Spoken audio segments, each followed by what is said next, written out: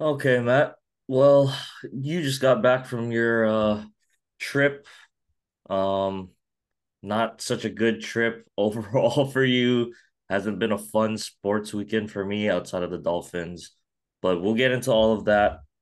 As usual, we'll let you start off with your Cowboys takes, but yeah, just give us a quick rundown of your trip and how the whole weekend went. Well, it was, I wouldn't say a great trip, kind of a nightmare at the end. But I don't know. I saw the Dodgers game one on Saturday. The hype was really good.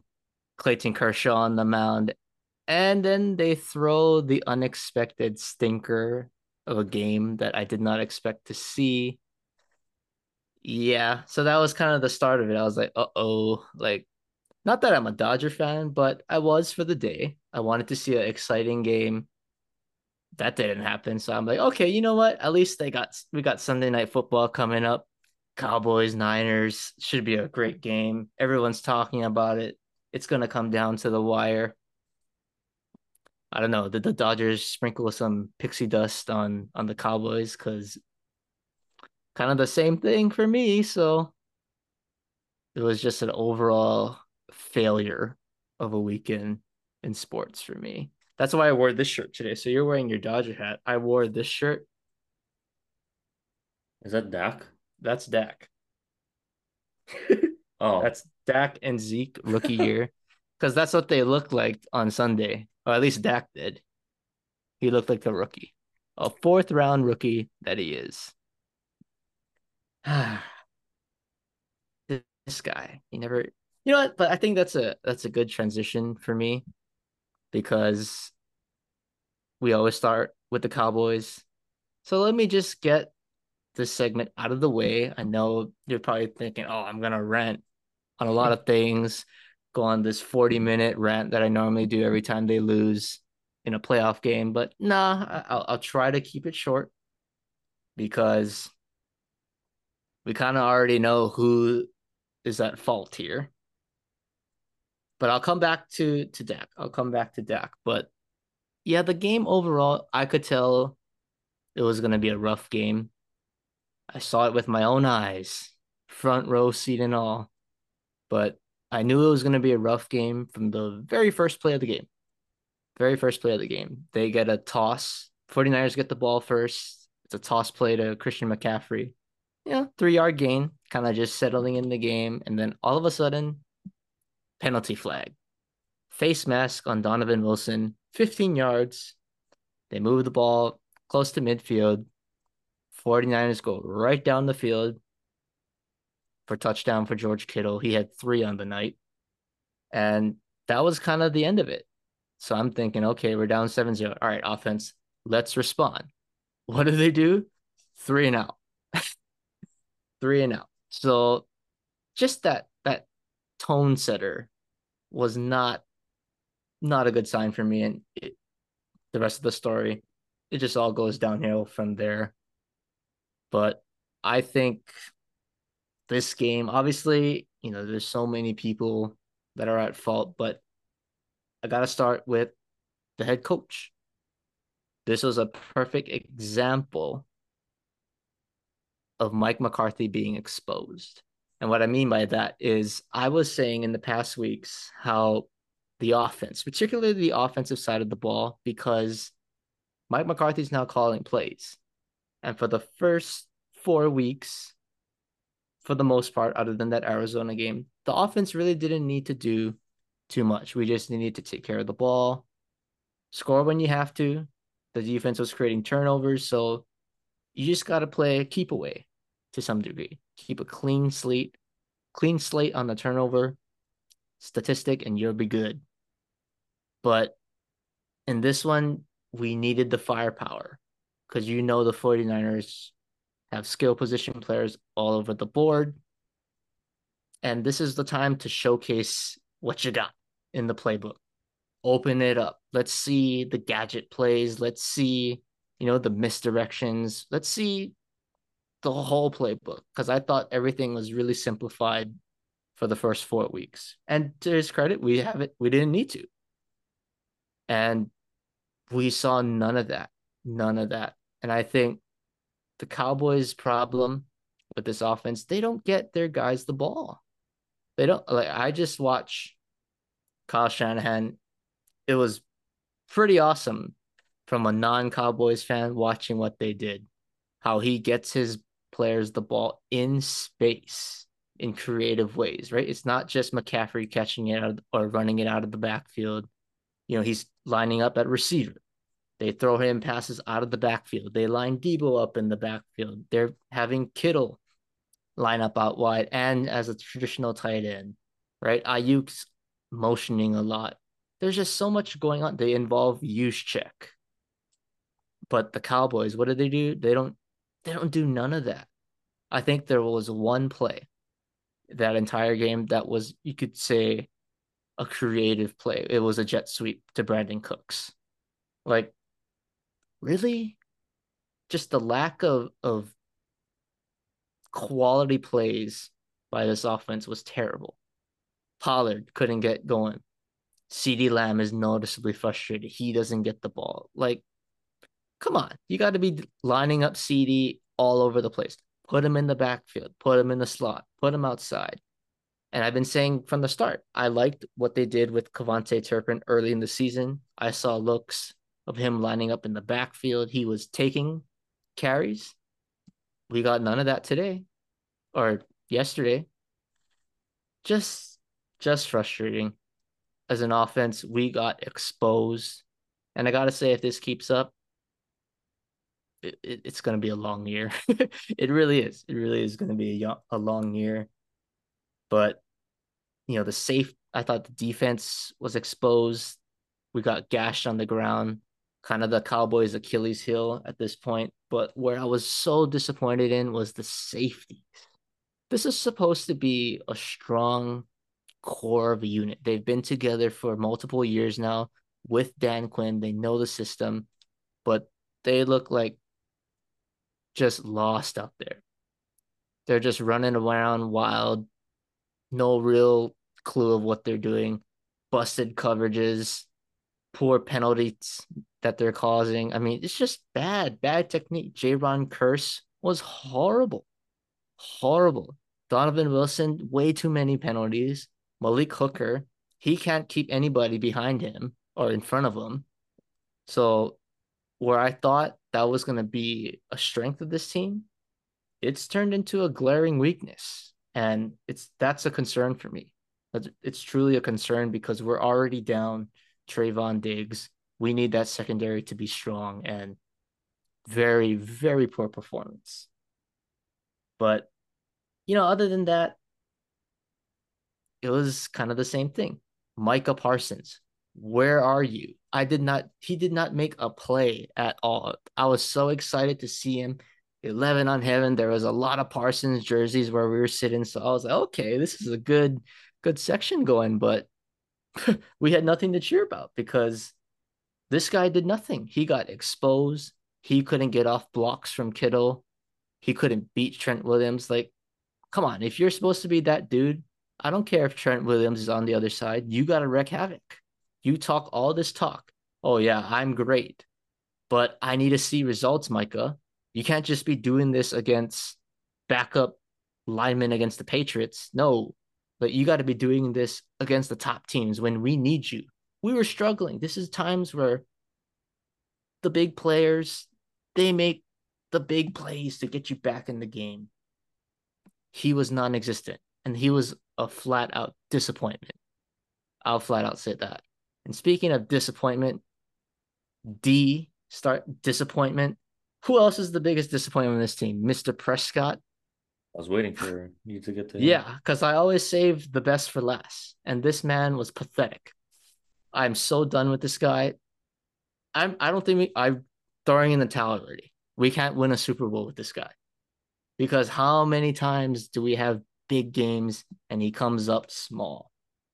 I've been saying for as long as we've done this podcast, I don't care if Dak throws for 400 yards against the Jets led by Zach Wilson. I don't care if you do this against the Bears or teams like that. I need you to do it in big moments against good teams and obviously in the playoffs when it counts.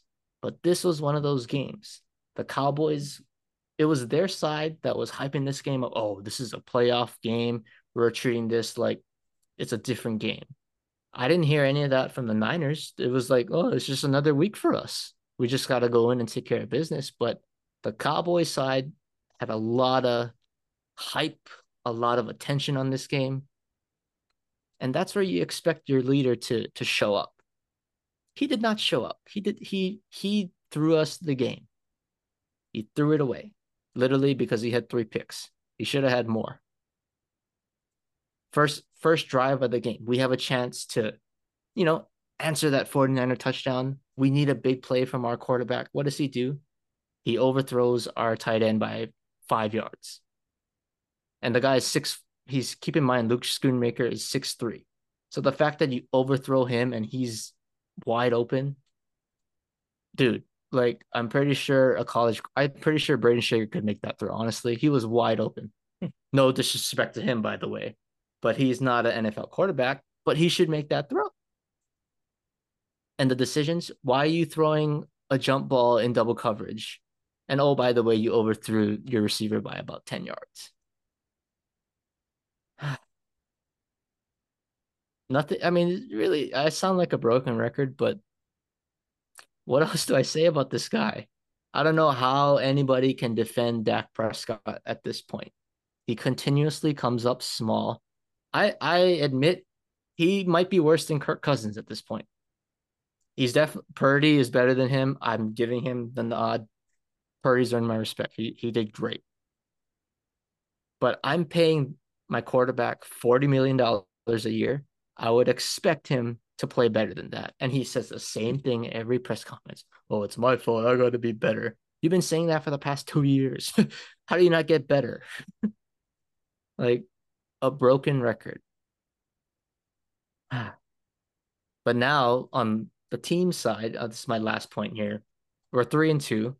We have to win against the Chargers next week, Monday. It's a must win.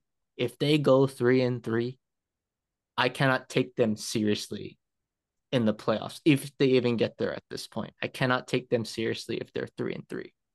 So they need to bounce back. It's a must win. And I expect them to bounce back after this horrible performance. So that's it. I got it out. I got my frustrations out. I'm Okay. done with the Cowboys already. Well, I just But wanted to touch on a couple things you brought up. So first of all, I guess from your opinion, so now you got to see well, not only the Cowboys, but that Niners offense like in person, right? So my question to you is you got to see Brock Purdy live, and there's been a lot of debate going on, right? Is it the Shanahan system? Is it all the great weapons around Brock Purdy? But after watching him live, I just wanted to get your opinion. Do you think it really is a testament to the system, or is there also, did Brock Purdy himself kind of impress you with his play, individually?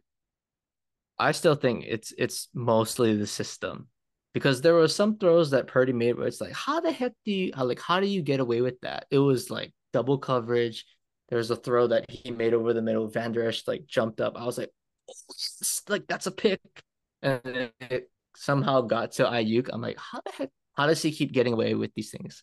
I think he gets really lucky to some degree, but I truly think Shanahan's play calling is just it's impressive. It's really impressive how he gets playmakers involved and gets them easy looks. And to me, Brock Purdy, it helps that he has playmakers around him. He's got so many weapons. And to his credit, he does what he has to do. And that's what you want out of your quarterback. Just do what you got to do. Don't turn the ball over. He didn't do that. So I got to give him credit. He is improving, I think, from this year compared to last year. But I'm convinced that it's the system. Truthfully, I think you flip Dak and Brock Purdy, you put Dak on the 49ers, he would be just as good, maybe better than Brock Purdy's running the offense right now.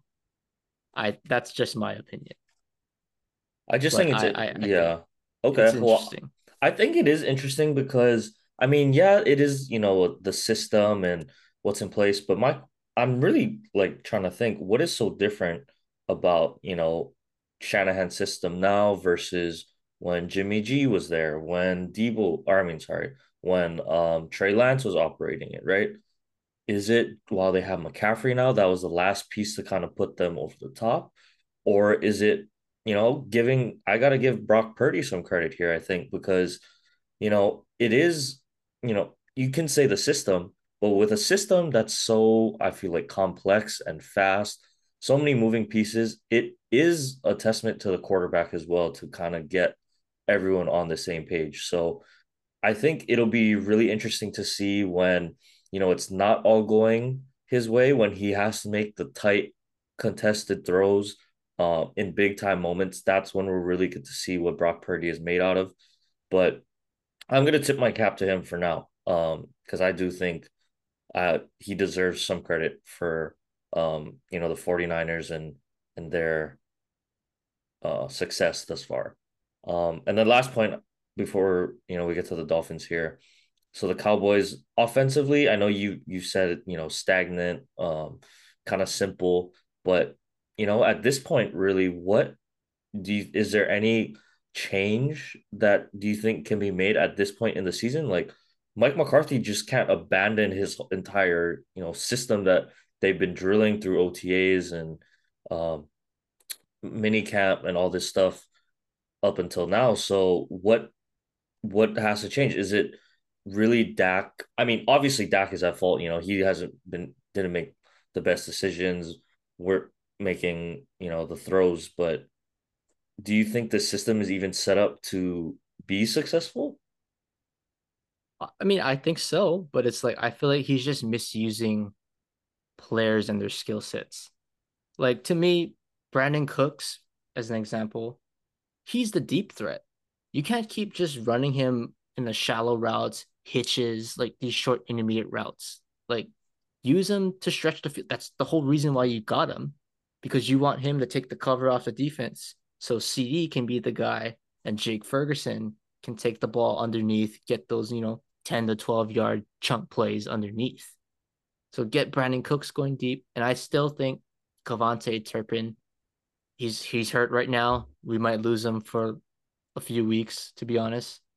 But if he's healthy, he's so fast. He's fast. He's game changing fast. How do you not get this guy the ball? Jet sweeps. They lined him up in the backfield early in the season. Why can't you do that more? Right? Oh, we want to keep Pollard fresh. Well, that's how you keep a guy fresh. When Pollard goes out, why not give Turpin a couple tosses outside? Like that's what you're supposed to do. Getting your skill position players involved. And I think he needs to take a look at what these offensive coaches do. Andy Reid, Kyle Shanahan, Sean McVay. Look how he uses these guys. He's got Sean McVay. He has Cooper Kupp lining up in the backfield. Like he's not a running back, but it's just that look, right, that causes so much deception. McCaffrey, right? They line him up out wide in the backfield. Same thing with Debo, right? Andy Reid. I mean, he's just the wizard of all, right?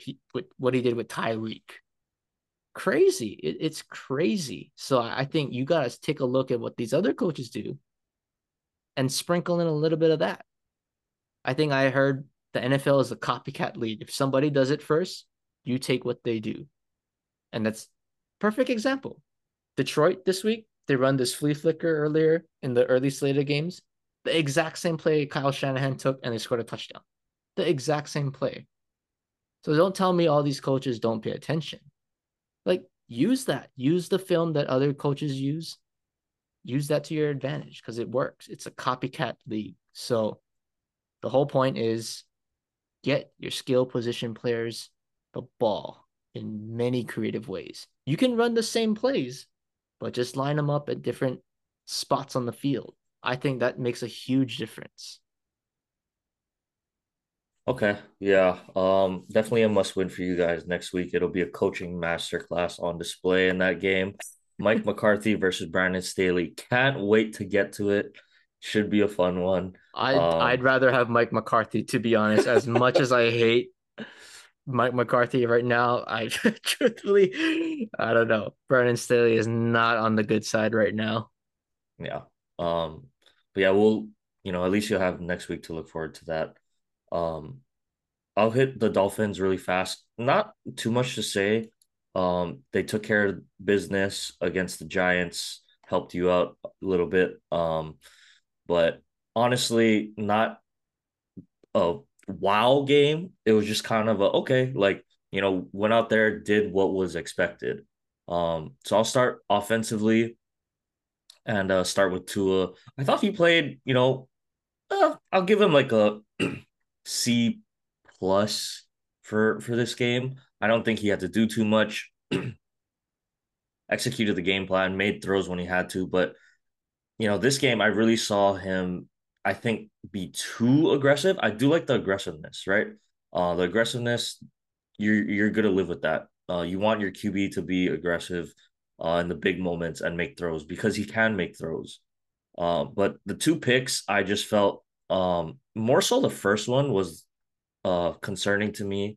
They were at the goal line right before the half, and he knows better. You just gotta either come away with points or hold the ball. Sorry, come away with a touchdown there or hold the ball. Get three right before the half so that the Giants don't have a chance, right? But he forces a throw that really wasn't even there, like in the first place, forces it, tip drill, pick six all the way back the other way, 102 yards. That can't happen. He knows that. But I just was like, why, you know, what is he doing there? I truly just didn't understand um that decision. And then the second pick, I mean, the pressure was coming back in his face. He tries to dump it off to Waddle. Waddle's like wasn't looking either. It was like a weird timing kind of pick there. Kind of sailed right over his head. I don't think he just wasn't anticipating the ball right there. Also, not a great throw by Tua, a little bit behind him and high. But that one you live with, right? Because it's more, somewhat communication and pressure, getting right into his face, and he tried to, hit his guy, and the pressure caused a misthrow. Those ones you live with, like the tip drills, or like off the receiver's hands. So some of that stuff you live with, but that first one can't happen. Um, Other than that, I thought he played well, and we once again saw the speed. Jalen Waddle finally gets involved on his touchdown. I know people were kind of ripping on Tua, like, oh, he's after the Buffalo game. Oh, they took away his first read. They took away his first read, and he couldn't do anything after that. But you know, lo and behold, Tua goes in on the first touchdown. He looks to his right, has his first two reads kind of taken away, scrambles out left, hits Jalen. Um, Off script there. So I don't know. I think it's ridiculous. People say like he's only a one read quarterback, because that really is his skill set to process information quickly and get the ball out fast. So, good to see that. Defensively, I will say, thank goodness they could sack Daniel Jones because it seems like everyone can sack Daniel Jones. Um, Giants line has been poor, all year long. Finally, good to see a pass rush get home. Um, Even if it is against second, third string offensive linemen, just to see that defensively, I thought was really, really nice to see there.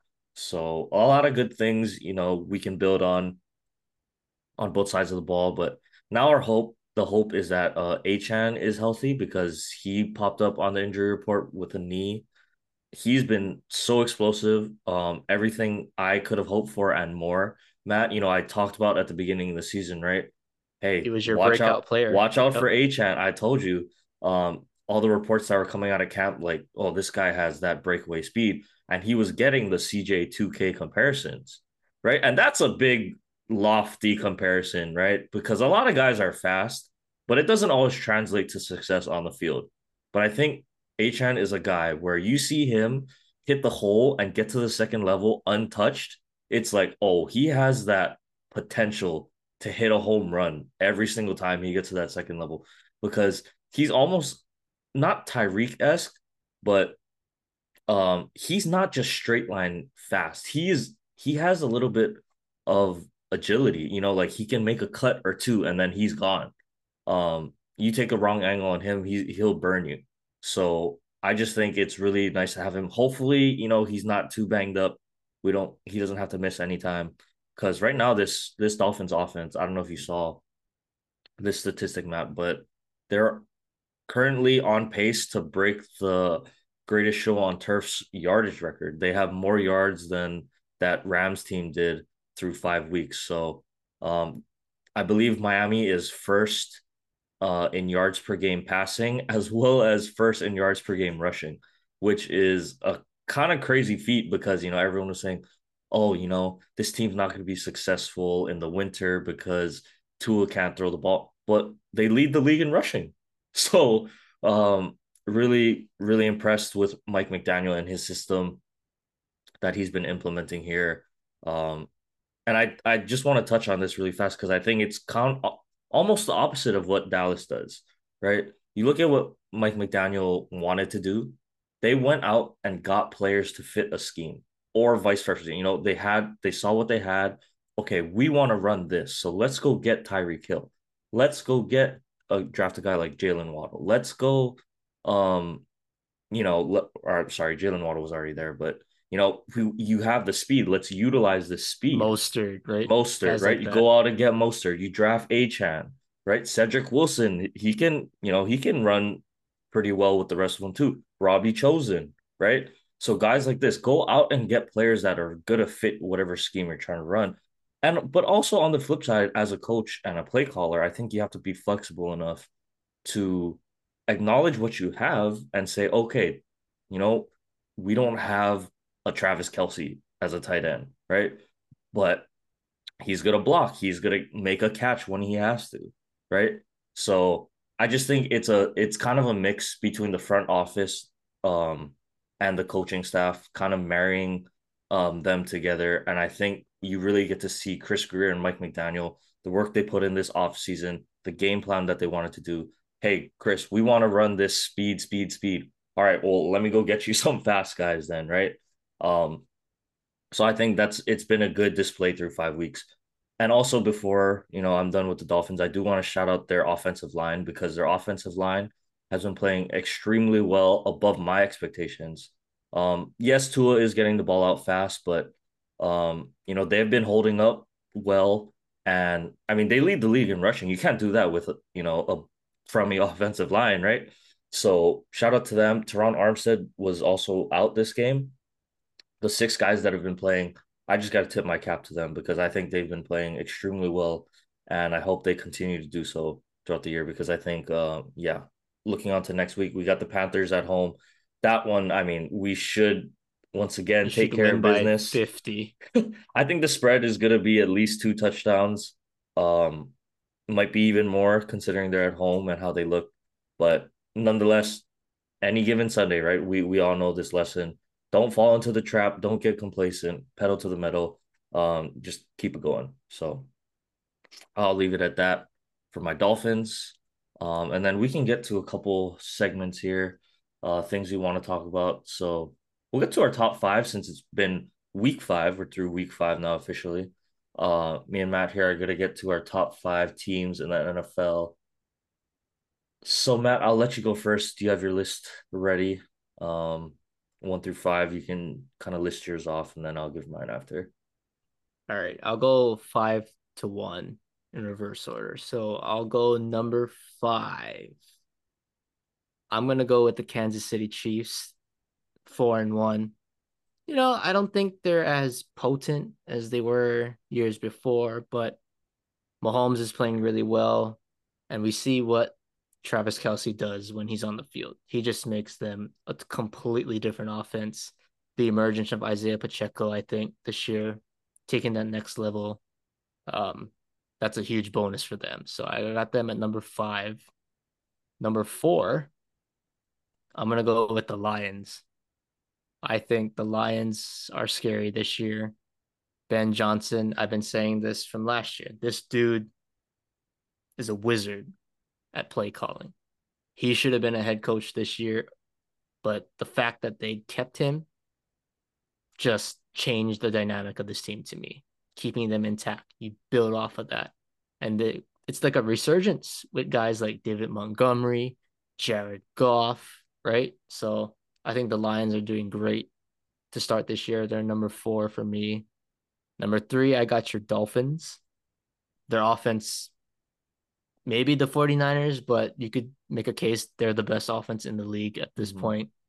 And it's hard to stop a team that scores 30 plus points a game and can score in one play. So I got them at number 3. Number 2, sadly, at this point of the season, I have the Eagles at number 2. It hasn't been all that impressive, but it's hard to debate 5-0 against any team. So I got them at number 2. Number 1, I got to tip my hat to these guys, the 49ers. They are the number 1 team in the NFL at this point.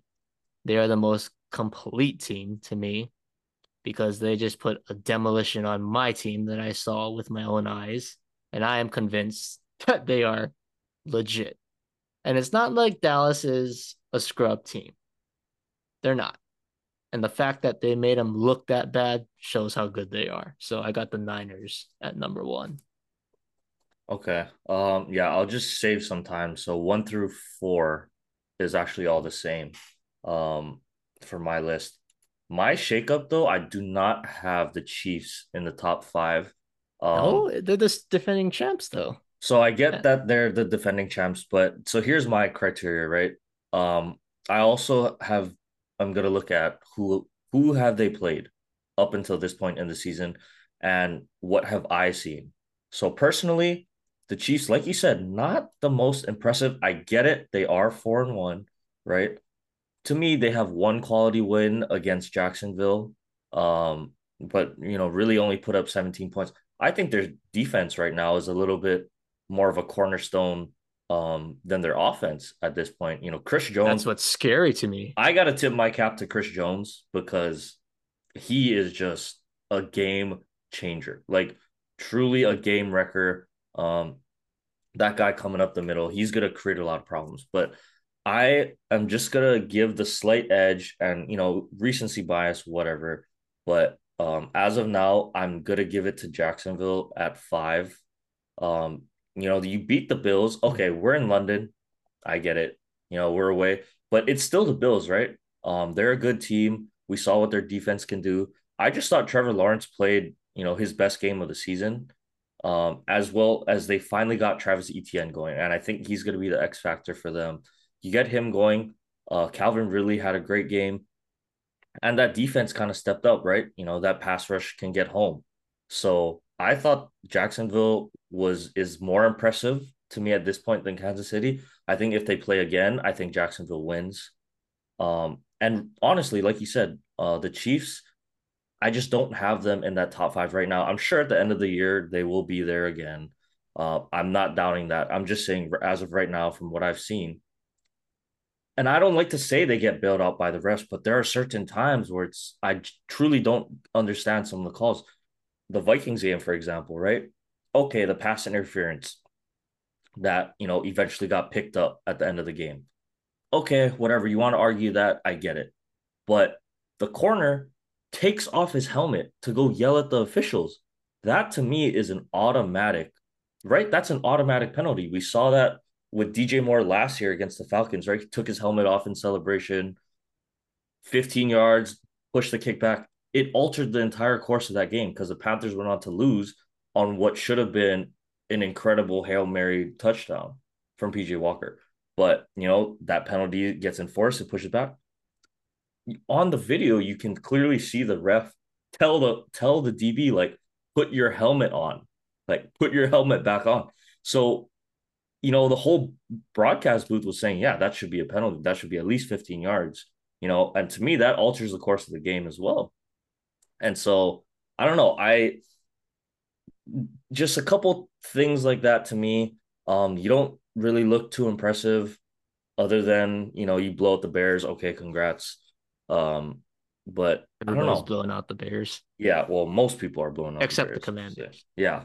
But yeah, to me, I don't know. To me, they're not a top five team right now. Are they right outside? Yes. And no doubt about that. But I just think Jacksonville coming off two big wins are the slightly more impressive team. And it was between the Bills are also right there. Could have given it to the Bills even though they lost. I just think they're a complete team, but I might have Kansas City at 7 at this point, and then the Bills at 6. So, I really want to see the Chiefs later in the season because I mean they play the Broncos twice and they play the Chargers, who they kind of the Chargers play them tough, but we've seen what the Chargers look like this year. I think the real test starts with Miami and Germany, and then they go on and play the Eagles. Then they got the Bills later in the season. So I think that'll be the real test of how Kansas City looks against that upper echelon of teams because I just think strength of schedule matters. Who you play matters. So yeah, I'll go ahead and leave it at that. Couple minutes left here. I just want to get to a couple quick hitters on games. And one of them that I wanted to address, besides the Jacksonville one, which I thought was impressive. Where is it? The Baltimore game. So I just want to talk about Lamar Jackson really quickly because I didn't watch the game, but the fact that Pittsburgh won 17-10 is concerning to me if I'm a Ravens fan. Because that offense, you bring in OBJ, you get Zay Flowers, should be a lot more explosive. Until I went to go see kind of the highlights, I think the Ravens had 7 drop passes or something like that. And Yeah, not just like, it was bad. not just like, oh, extended out drop or, a contested, a DB is rearing right in on you drop. Like a touchdown was dropped. Literally hit him right, could have hit him in the face mask. That's how good of a throw it was. Mark Andrews dropped it or let a ball go right through his hands.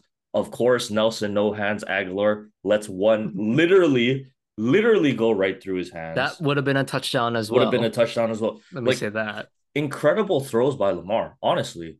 Um, I thought he played really well. He still looks like MVP Lamar Jackson. I think he looks better as a thrower right now, which is scary. But if his guys don't catch the ball, like what can you even do about that? So I think Baltimore will be good because I don't think Pittsburgh is that good. At 3-2, shout out to Mike Tomlin, of course. We always give him props in the show because somehow the Steelers are there And we at wrote him three and off two. earlier in the season too. Yeah, I mean, I don't. That should serve us wrong, right, for writing him off.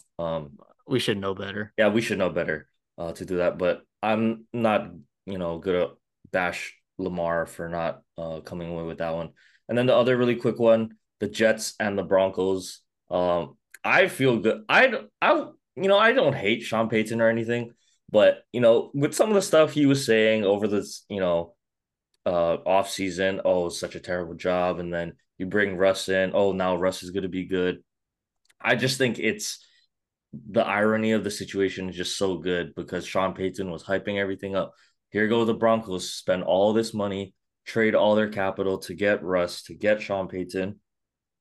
What they're 1-4, um, and took a miracle comeback to beat the Bears, right? So honestly, Zach Wilson does his thing, did enough to get the win. I just think it's poetic that it was Russ fumbling the ball, um, and fumbling the game away for Nathaniel Hackett on the other side to get the win. So I just thought that was interesting. Um, but yeah, it was an interesting week of football. But we got Yes, some it baseball to was. talk to. All right, we got some baseball to talk about. I got some stuff I got to talk about. So yeah, we'll take a quick break here, and we'll get to playoff baseball.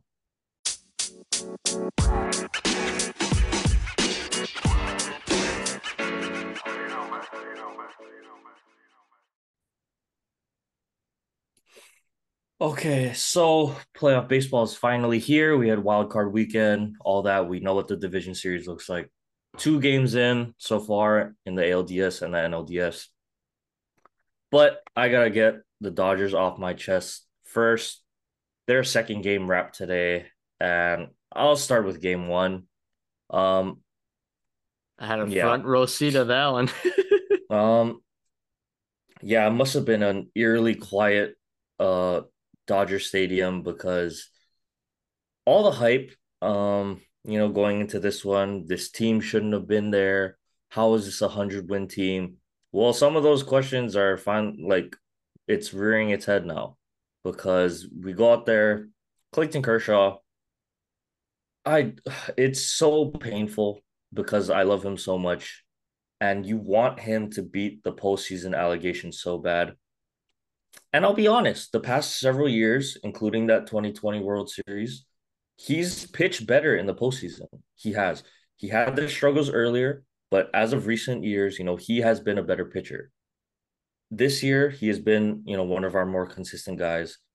And I don't know how much the shoulder injury, affected everything, but man, Arizona is just locked in, and they were locked in that game one because every single ball in that first inning seemed like it was a hard hit ball, right? He goes what? He gets one out in that first inning, 6 runs. Yeah, just a really, really sad first game. Um, and really like what was left? We couldn't gather any offensive momentum either. I think what we lost 11-2. So I'll just say that game one, like it's so evident to me that the lack of starting pitching is good was gonna hurt us. I knew that. I didn't know it would be this bad, right? Ideally we would have had Julio out there, would have had Walker Bueller out there. Obviously, those two. Well, Julio's probably done in the bigs, um, and then Walker Bueller he tried to make the push to come back, just wasn't ready this year. Um, but to me, it really, really was the lack of any kind of response from this team offensively. And I was texting you during the blowout, like just get some kind of momentum. We can still lose the game. That's fine, right? But get some kind of juice in this game going into so that you have something to build on for the next game, right? And yeah, they got a couple runs, they scratch across late, but it just seemed like after that first inning, they gave up. Honestly, it's that's what it felt like watching. Like They blank admitted it too. stares, So blank I don't know if you, stares. yep, I don't know if you heard it, but on the radio Dodger channel, I was listening to it on the ride back to my hotel. They interviewed Will Smith, and he said after the first inning, they were like, okay, 6 runs, but we got plenty of game left, right? We can chip away. But then after they gave up three in the second, they said, yeah, we felt the blow there, and it was hard to come back from that. So your own catcher is saying we quit. We felt the blow and we had Yeah, no and response. see, I just don't know if that's I've never been in a major league, clubhouse before, but is that a Dave Roberts managerial thing? Like he can't motivate his guys? Is it the team captains? Is it Mookie? Is it Freddie? Is it Kirsch? They're all hanging their heads. So, if they're gonna hang their heads, what is everyone else gonna do, right? At least, and I'll get to, I'll save it for the game two stuff. But yeah, like that lack of I didn't feel any fight back, right? Yeah, okay, we're hustling, but it just that energy that I was getting watching the game, like it just didn't seem there. So honestly, I turned it off. I was like, maybe I'm bad luck. Let me turn off the game. I'm not gonna watch the rest of the game, right? So game one, it is what it is. The Diamondbacks were hot. They stayed hot. All right. Coming into tonight, I thought I mean, obviously it's a must win, right? You go down 2-0, you're cooked. Lo and behold, that's what happened. I mean, you still got to play out the rest of the games. We've seen comebacks from 2-0 before in the division series. It's not the 3-0 curse, right? So you still got a chance. But I just wanted to see the top of our lineup show up, right? Somewhat. Mookie, we paid all this money to go get you. Freddie, we signed you to be the consistent guy. And I think through 2 games, they're combined 1 for 13. Mookie does not have a hit. He got on base, he got lucky, squirted off the pitcher's glove. But where is the Mookie Betts and Freddie Freeman potential MVPs from this year? And it's just so I can't even say frustrating because it's not frustration that I feel. And it's not disappointment, but it's like I want them to prove me wrong, and they're just proving me right again. It's same old Dodgers, all the hype. Oh, wow, this offense is doing, such great things during the regular season to come up small once again in the postseason. Like, if we lose, we're gonna lose 7-6 or 7-5 because we don't have the pitching staff. I get it. But I think the team is hitting like under 200 um throughout these first two games. And it's just I it's I don't know what the word is to describe because they're just not hitting that point blank period. They're not hitting the ball. And you look at Arizona, I watched the whole game today. And even Arizona's outs are all loud outs. They're hard hit line drives to the outfield, right? And I'm just not even seeing solid contact from this Dodgers team. Even the base hits are like kind of scribblers or, you know, infield hits. We had one hard hit ball from JD Martinez with no one on, right? He had a chance in that first inning, struck out. So, one hard hit ball the whole game, really, I thought. Um, and Arizona is just the hot, hungry, young team right now. And that's usually the team that goes far in the playoffs. Um, but I just don't understand how it's every year, the bats just don't show up. And this year it seems more evident than ever. Had had the opportunity, bases loaded, one out. You need to score more than one run. You need to, right? Only can scratch one across. James Outman, I thought had a bad approach in his at bat, right? With one out. 2-0, right? 2-0, he's thrown nothing but breaking balls, right? In the dirt or low. His third pitch, you're swinging at a curveball low outside of the zone, brings him back into the count, right? Then proceed to strike out. Then Colton Wong, I mean, I thought, 50-50 decision there. You leave Miggy in. He's not the best hitter, but he did have a, hard hit ball his last time up. But okay, you want to bring in the lefty righty matchup? Sure. I don't think there's a wrong decision either way. Like, that's just flip a coin, right? But he can't get it done. And just frustrating because you need to be able to just scratch something across there. James, put the ball in play, like get it in the air to the outfield. That's all you have to do, right? Just find a way. I mean, it's better than a double play. I don't know how many double plays we had today. Maybe like two or three double plays. Like, oh, Crucial ones late in the game fine, too. yeah, we finally get a guy on. Finally get some kind of life. Freddie double play. Finally get someone on. Chris Taylor double play. Like it's just I don't understand because I don't know what their approach is. I think their approach has to change. Zach Gallen, give him credit. He was dealing today, but you've seen Zach Gallen.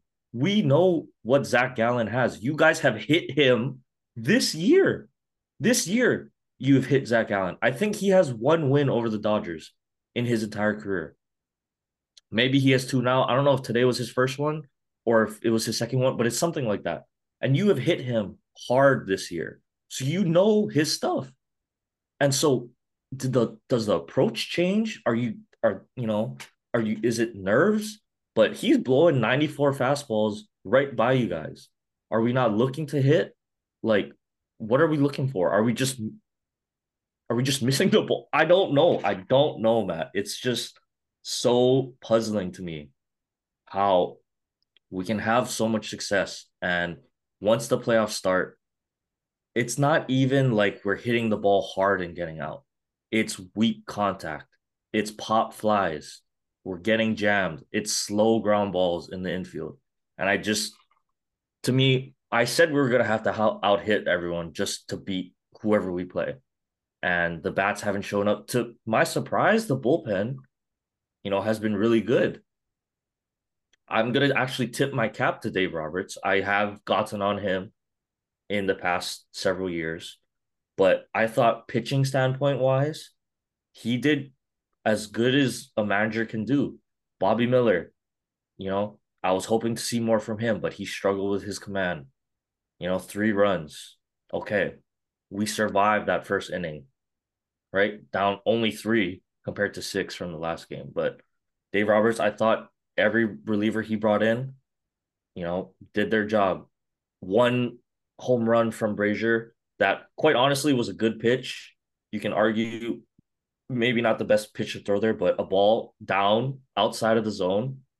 But Gurriel, reaches down and goes and gets it and barrels it up. Home run, solo home run. But you limit the damage. That's just one of those, those runs that home runs that are just kind of freak and it happens, right? But so I'm actually gonna give Dave a lot of credit um with his decisions on the mound because they were all the right moves. Shut down Arizona pretty much after that first inning. Um, Relievers got out of big spots when they got in trouble. So I tip my cap to the bullpen and Dave Roberts for how they handled their side. But guys, we gotta score. We gotta score. And because we're gonna have to, we were already we kind of knew we were gonna need 4 or 5 runs a game. Yes, it's the playoffs, but we knew this. We knew we don't have the pitching. So I don't know if it's pressure. I don't know what it is. I just hope we don't get swept by Arizona. And, now it's the little brothers baby bullying the big brothers in the NL West, right? So I don't know. I just want to see some kind of fight from this team. At least I see, Brister Gratterall yelling and trying to get guys fired up, right? But where is that? I don't see that from Mookie. I don't see that from Freddie when I look at the TV, right? Just kind of stout. And yeah, they're even keeled. I like the, no panic kind of thing, but like get some energy or passion fired up, a little bit. I don't know. I don't know, That's Matt. that's funny that you mentioned that because I'm shocked. I'm actually shocked that you said you liked how Dave Roberts has been managing the series so Well, far. the pitching, I'll say the pitching. Okay. Because I would say, yes, the pitching, he had no choice. Like, you can't be, oh, I'm going to save my guys for game 3. Not when you're down 1-0 at home. You got to win this game in game 2. So you should be throwing out your A bullpen. You have a rookie starting pitcher. Yes, it should be a short leash. But where I think Dave Roberts really messed up, and I'm going from the perspective of I saw game 1. What are you going to make an adjustment in game 2? You mentioned it. I think everybody knows as Dodger fans, the offense was atrocious in game 1, right? Kershaw, whatever, he wasn't good, but the offense was bad. How do you roll out the same starting 9 after you put up that performance in game 1? He rolled out the same lineup. To me, that needs to change. You cannot have the same 9 that you just saw could do nothing. 4 hits in game 1. Will Smith had 2. So no offense really from 8 guys. And you throw out the same lineup. And you got a But I think rookie. that's the best. That's like the best we got. I don't I don't I know. I disagree. I actually disagree because maybe there's a little bit more intel that I heard of, but to me, after game 1, I wouldn't have played James out. Okay, see that one you can I argue wouldn't on. have played Jay defensively and offensively. I think what I would have done, well, James Outman admitted he was nervous from that first catch. And I don't know, to me, that's a catchable ball. And that changed the whole momentum of the game for Yeah. Kershaw and for the Dodgers. And I was telling my dad this. I was like, don't the Dodgers have a reputation of going with veterans? Like, look at when Corey Seager came up when he was a rookie. He didn't start, just he had all the flash. He was the talented guy coming up, but they didn't start him in the playoffs. They used Jimmy Rollins because he was the veteran and he knew how to handle the situation. So in my case, why not go with Kiki Hernandez? And you mentioned it. You need energy. What better guy to bring energy than Kike? The crowd loves Kike. He could be the worst hitter on the team, and the crowd is gonna still chant Kike, Kike. They're gonna get behind him, and he's the guy that's gonna flash. He's gonna do his, the salsa dance or whatever you guys do, right? Like, how do you not get him in the lineup from the start of the game instead of bring him off the bench? That to me needs to change. Jason Hayward, yes, he's a great defender, but have you seen his hitting lately? It's been pretty bad. He had some horrible at bats in game one. I don't think he did anything in game two, from my from what I understand. Yes, I know the lefty righty thing, but why not? First off, why is Mookie also playing second? Put him in right field. He's the best right fielder for a reason. Leave him there. Put Chris Taylor at second. Heck, do you want to do lefty righty? Start Colton Wong. He's a veteran. He's a lefty bat. Roberts loves his analytics. But the whole point of the story is, how do you roll out the same lineup? I that's what I don't understand. And I would be frustrated if I was you seeing that. Yeah, okay. I do. The one thing I'll say is the um Outman for, you can argue Chris Taylor, Kike, I whoever would it say is. Kike. You want a But spark, he can give it to you. honestly, Hayward has been hitting all year. Okay. David Peralta, he's struggled more in the second half, but had a big double, or had not a He's big pretty double, good. had a double, right? Yeah. He can put the ball in play. And so it's just everyone. No one could get anything going tonight. Top all however many guys 12, 13 guys they put out there tonight. Like it's just frustrating to see no one be able to just two, three guys piece a couple ones together. I just never felt any of that momentum. Even when we had the bases loaded, right? It's That was like a huge inning. Yeah. when we That have was a killer. when you have the bases loaded, it's the excitement. But I had the opposite feeling. It was like nerves. It was like, oh no, we're not gonna score. Versus, all right, it's bases loaded. Let's go get them, right? You know what I mean? That mentality as a Right. fan, to have that, it's like it's not a good feeling. And I don't know if that's what they were feeling too. It's like, oh man, if we blow it here, that's it. Right? If we don't get anything, that's it. That shouldn't be the mentality. It should be, okay, yeah, bases loaded. Let's go get it. Let's go put up crooked numbers this inning. But to me, it felt like they felt that pressure. It's like, oh man, we can't waste this opportunity. We have to, it's like they're pressing like Jane, like Outman. yeah, that at bat, right? I could have seen. I don't understand. Maybe you why don't you want to pinch hit in that situation? But who are you going to bring? Austin Barnes? You want to bring AB off the bench? Hey, maybe he has a little bit of postseason, magic in him, but where's he gonna, who's gonna play outfield after that? So I don't know. It's Or let me ask you this, because he did Chris Taylor and Kike back to back, right? That yeah. pinch hit. But you got Outman hitting behind. Why you take out Peralta? Because I feel like Peralta, I mean, he's not, who's a good lefty hitter. He's not Freddie He Freeman, actually is a good but lefty hitter but though, he's hitting. oddly I enough. think he's one of the better hitters at this point. Why you take him out? Right? Game one, he had the nice double. I think he had a nice he lined out right in this game. So it's like, okay, he's making some contact. Outman hasn't been making any hard contact. Yeah. So why don't you pinch hit Kike in that spot? You know, like take your chances with the hotter hitter. That's what I don't understand. I don't I agree with you though. Something has to change. I don't know. I don't care what. Obviously the top four guys can't move. Top five guys, you could Top say, five, yeah, with JD, right? yeah, JD I agree. I could argue you drop Will Smith. Put JD at the 3 or the 4.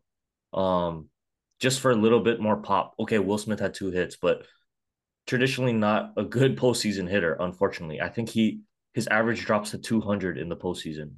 And so, that's unfortunate to see because he's a 270, 280 regular season hitter. Mookie's postseason batting He's been average is all the way down in like the 250s, I think. Freddie is there, JD is there, right? Kike is traditionally a good postseason guy, but that's the thing. Like that's why I think we miss guys like Jock Peterson, right? Not historically good in the regular season, average, but he is one of those guys that just turns it on. We miss Corey Seager, right? Justin Turner. Our to Justin Turner, guys like consistent guys, Belly. We miss Belly so bad right now. And so I don't know what a lot of people are saying Friedman is kind of getting on the hot seat now. I'm gonna give him at least a year more of slack because he has been, proven to be put together winning clubs, but I don't know, Matt. I need to see just something. Just show me some fight, something, right? At least I think it maybe it's crazy, but it's a good thing. I'm glad Lance Lynn is starting. I never thought I would say that in a potential elimination game that Lance Lynn is starting. It could be a disaster. It could be a 4 or 5 run first inning from him with 2 or 3 home runs given up in the first inning alone. Maybe it happens, but I know what he is going to bring, and that's that fire, right? That True. energy, get the guys riled up, get something, just show some fight. Like, don't go out sad again. Another 100 year, 100 win season. Okay, great. But show some fight, man. Like, I want to see some kind of offense. Just give me a little bit of hope, that you're not gonna go down like hitting 100. So I'll leave it at that. It's not over. I'm venting like the season's over. It feels like it is, but it's not. So maybe something changes. Baseball's a weird sport. You got to go game by game, right? Anything can happen. So I'll save the big rants for if the season is over next week, but just come on. Like show me something. Lance Okay. Lynn.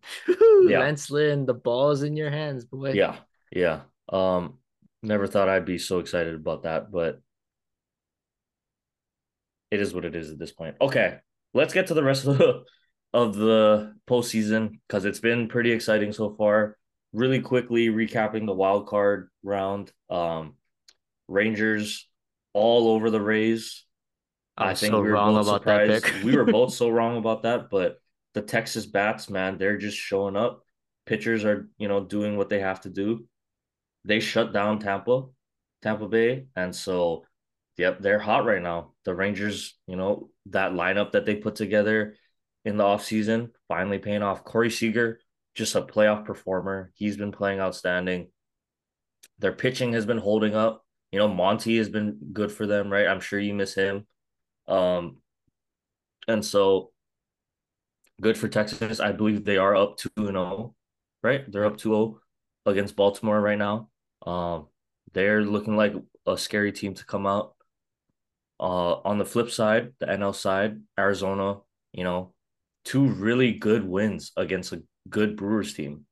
And the thing that's so scary about Arizona to me is that game 2, they were down and, on the road, no quit, found a way to come back against a really good Brewers bullpen.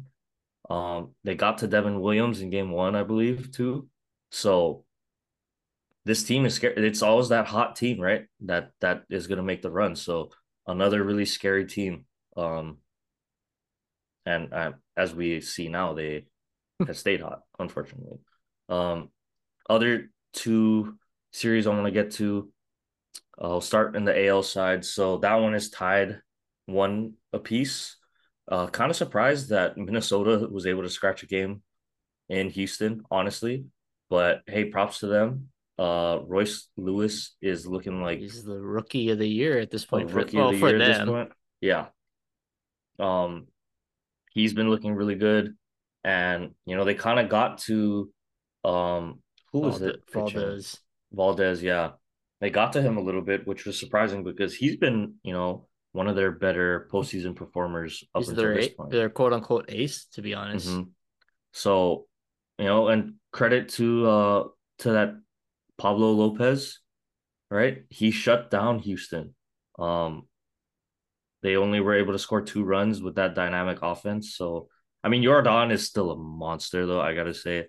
He's a Him and playoff Altuve, performer, man. I hate to admit, those two guys are they go the team goes as they go, right? Yeah, Jose starting things off, but they're so deep, like their offense could come from almost anywhere except their catcher position. But they're gonna get offense from probably anyone. I still think Houston wins the series, but I think it'll go five. I think it can I go five. agree. It's gonna I go I was five. I didn't think it was gonna go five. Honestly, I thought Houston just been there, done that, gonna just kind of outclass and outmatch the Twins. But hey, maybe Correa is fired up.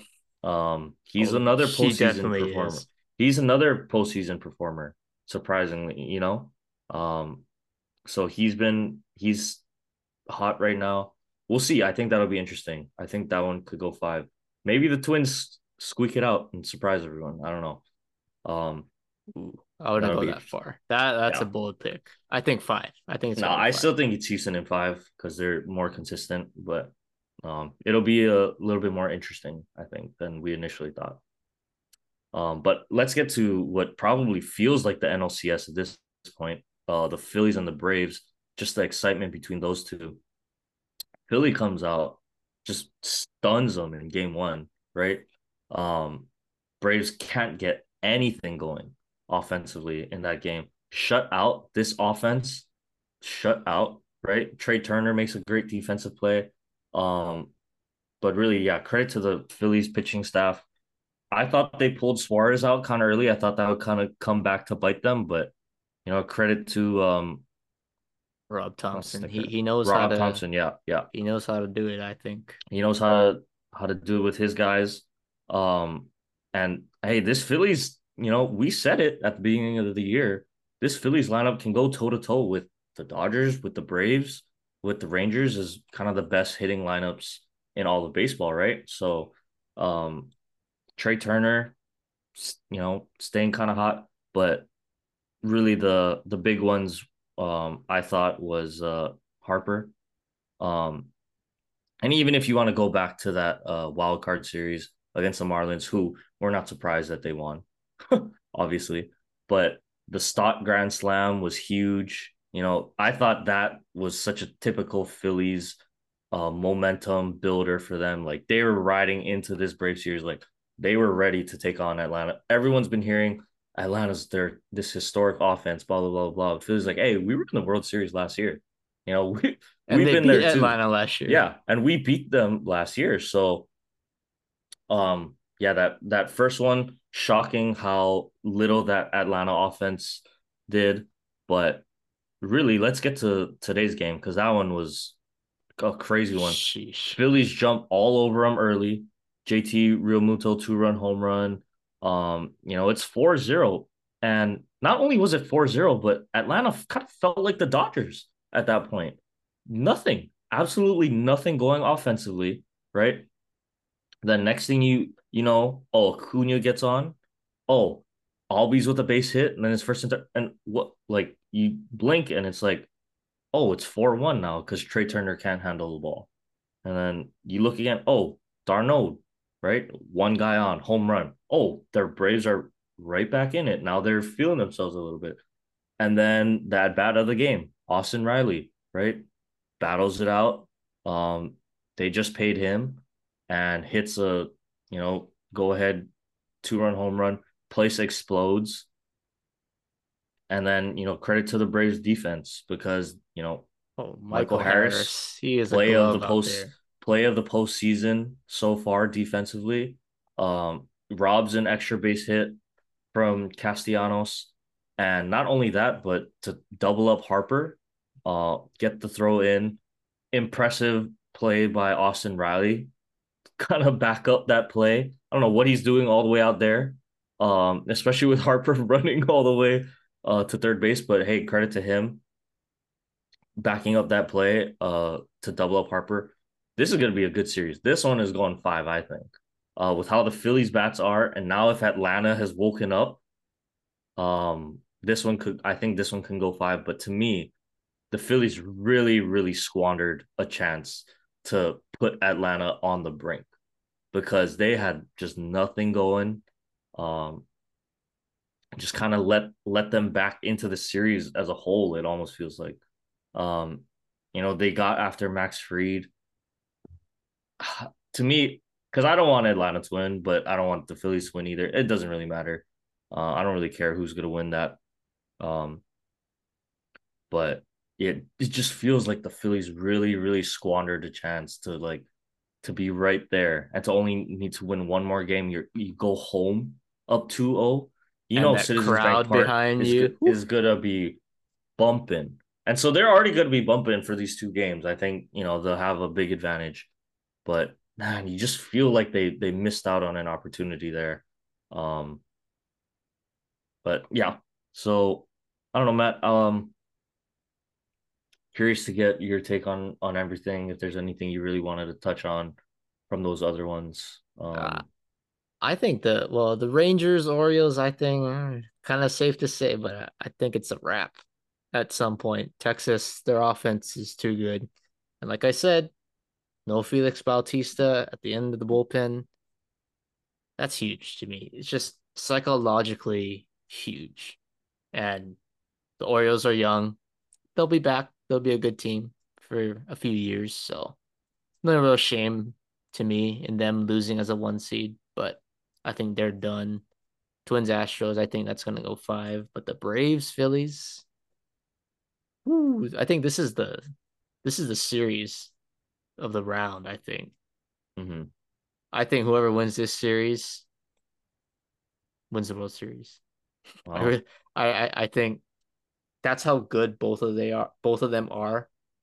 And with the Dodgers, just I said this in the preview, the Urias loss, it just messed them up. It messed them up in depth and the ability to match up with these two teams. So it's gonna be a great series. I'm actually excited to watch these next few games in this series. But yeah, it's good. It's gonna be a good one. Trey Turner. What do you think about Trey Turner though? I want to ask you this. Do you think Trey Turner should be a little more faulted for his error? Because I think that's a That's a huge big error. one. That's Oh, a that's a huge huge error. one. And he I mean he's had a pretty good postseason so far, but it's kind of like the Outman thing, right? It's like, oh yeah, you don't think about it in the big picture, but it's like that snowball effect. Oh yeah. Like that, you cannot have that. And especially for him as a veteran, a World Series champion, you cannot have that. Yeah. And he's been having a up and down postseason Yeah. so far. I mean, he made a great play in game one that saved the game. But then to go on and just boot a ball, and then he also had an error earlier in the game that Hmm. stopped I believe it was a perfect game up until that point for Wheeler. So yeah, just can't have those small things in playoff baseball, as we know, just add up and pile on. So um yeah, it'll be a good watch the rest of the way. But let's close it out here. We have a couple things to get to.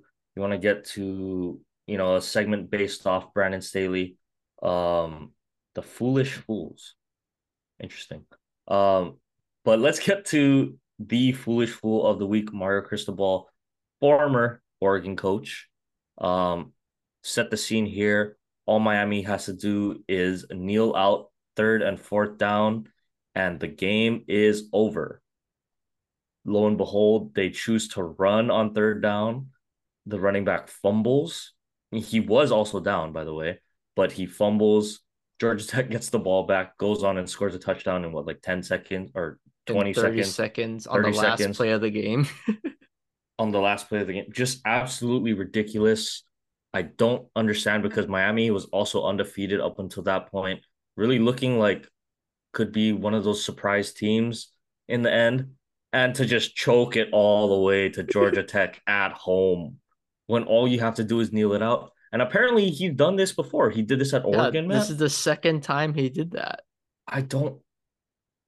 Is he like maybe Uh, he has to be investigated at this point? Hey, yeah, I don't Honestly, know. Maybe he works out with Brandon Staley. They discuss oh, playbooks together because it's the same kind of thing.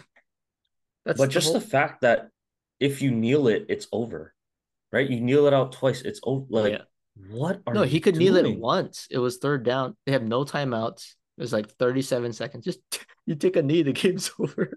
So I So really why they're have no running the ball? explanation. There's There's no zero. reasoning. I want to go look it up after because that's just so baffling to me. You lose a locker room over stuff Oh like that. yeah. I Yep. think it's already gone. We saw all the players distraught. What the F are we doing? Right on the sidelines. Like it it might be cooked. It might be like a Todd Graham at UH situation where you just completely lose the locker room and guys are gone after this year. Right. Um, so yeah, Mario Cristobal, congrats. You are the first foolish fool from Fan of the Fanatic. Um, hopefully Brandon Staley's not on it next week. No, we're gonna have Um, shit Staley shenanigans with Dallas. oh God, I yeah, hope so. that's what you hope for. Yep. But yes, other than that, state of the 808, we gotta talk about Dillon Gabriel, who put himself finally on the map. I think now in Heisman contention, honestly, with that performance against Texas. Did it with his arm, did it with his legs. The Mililani boy, really impressed.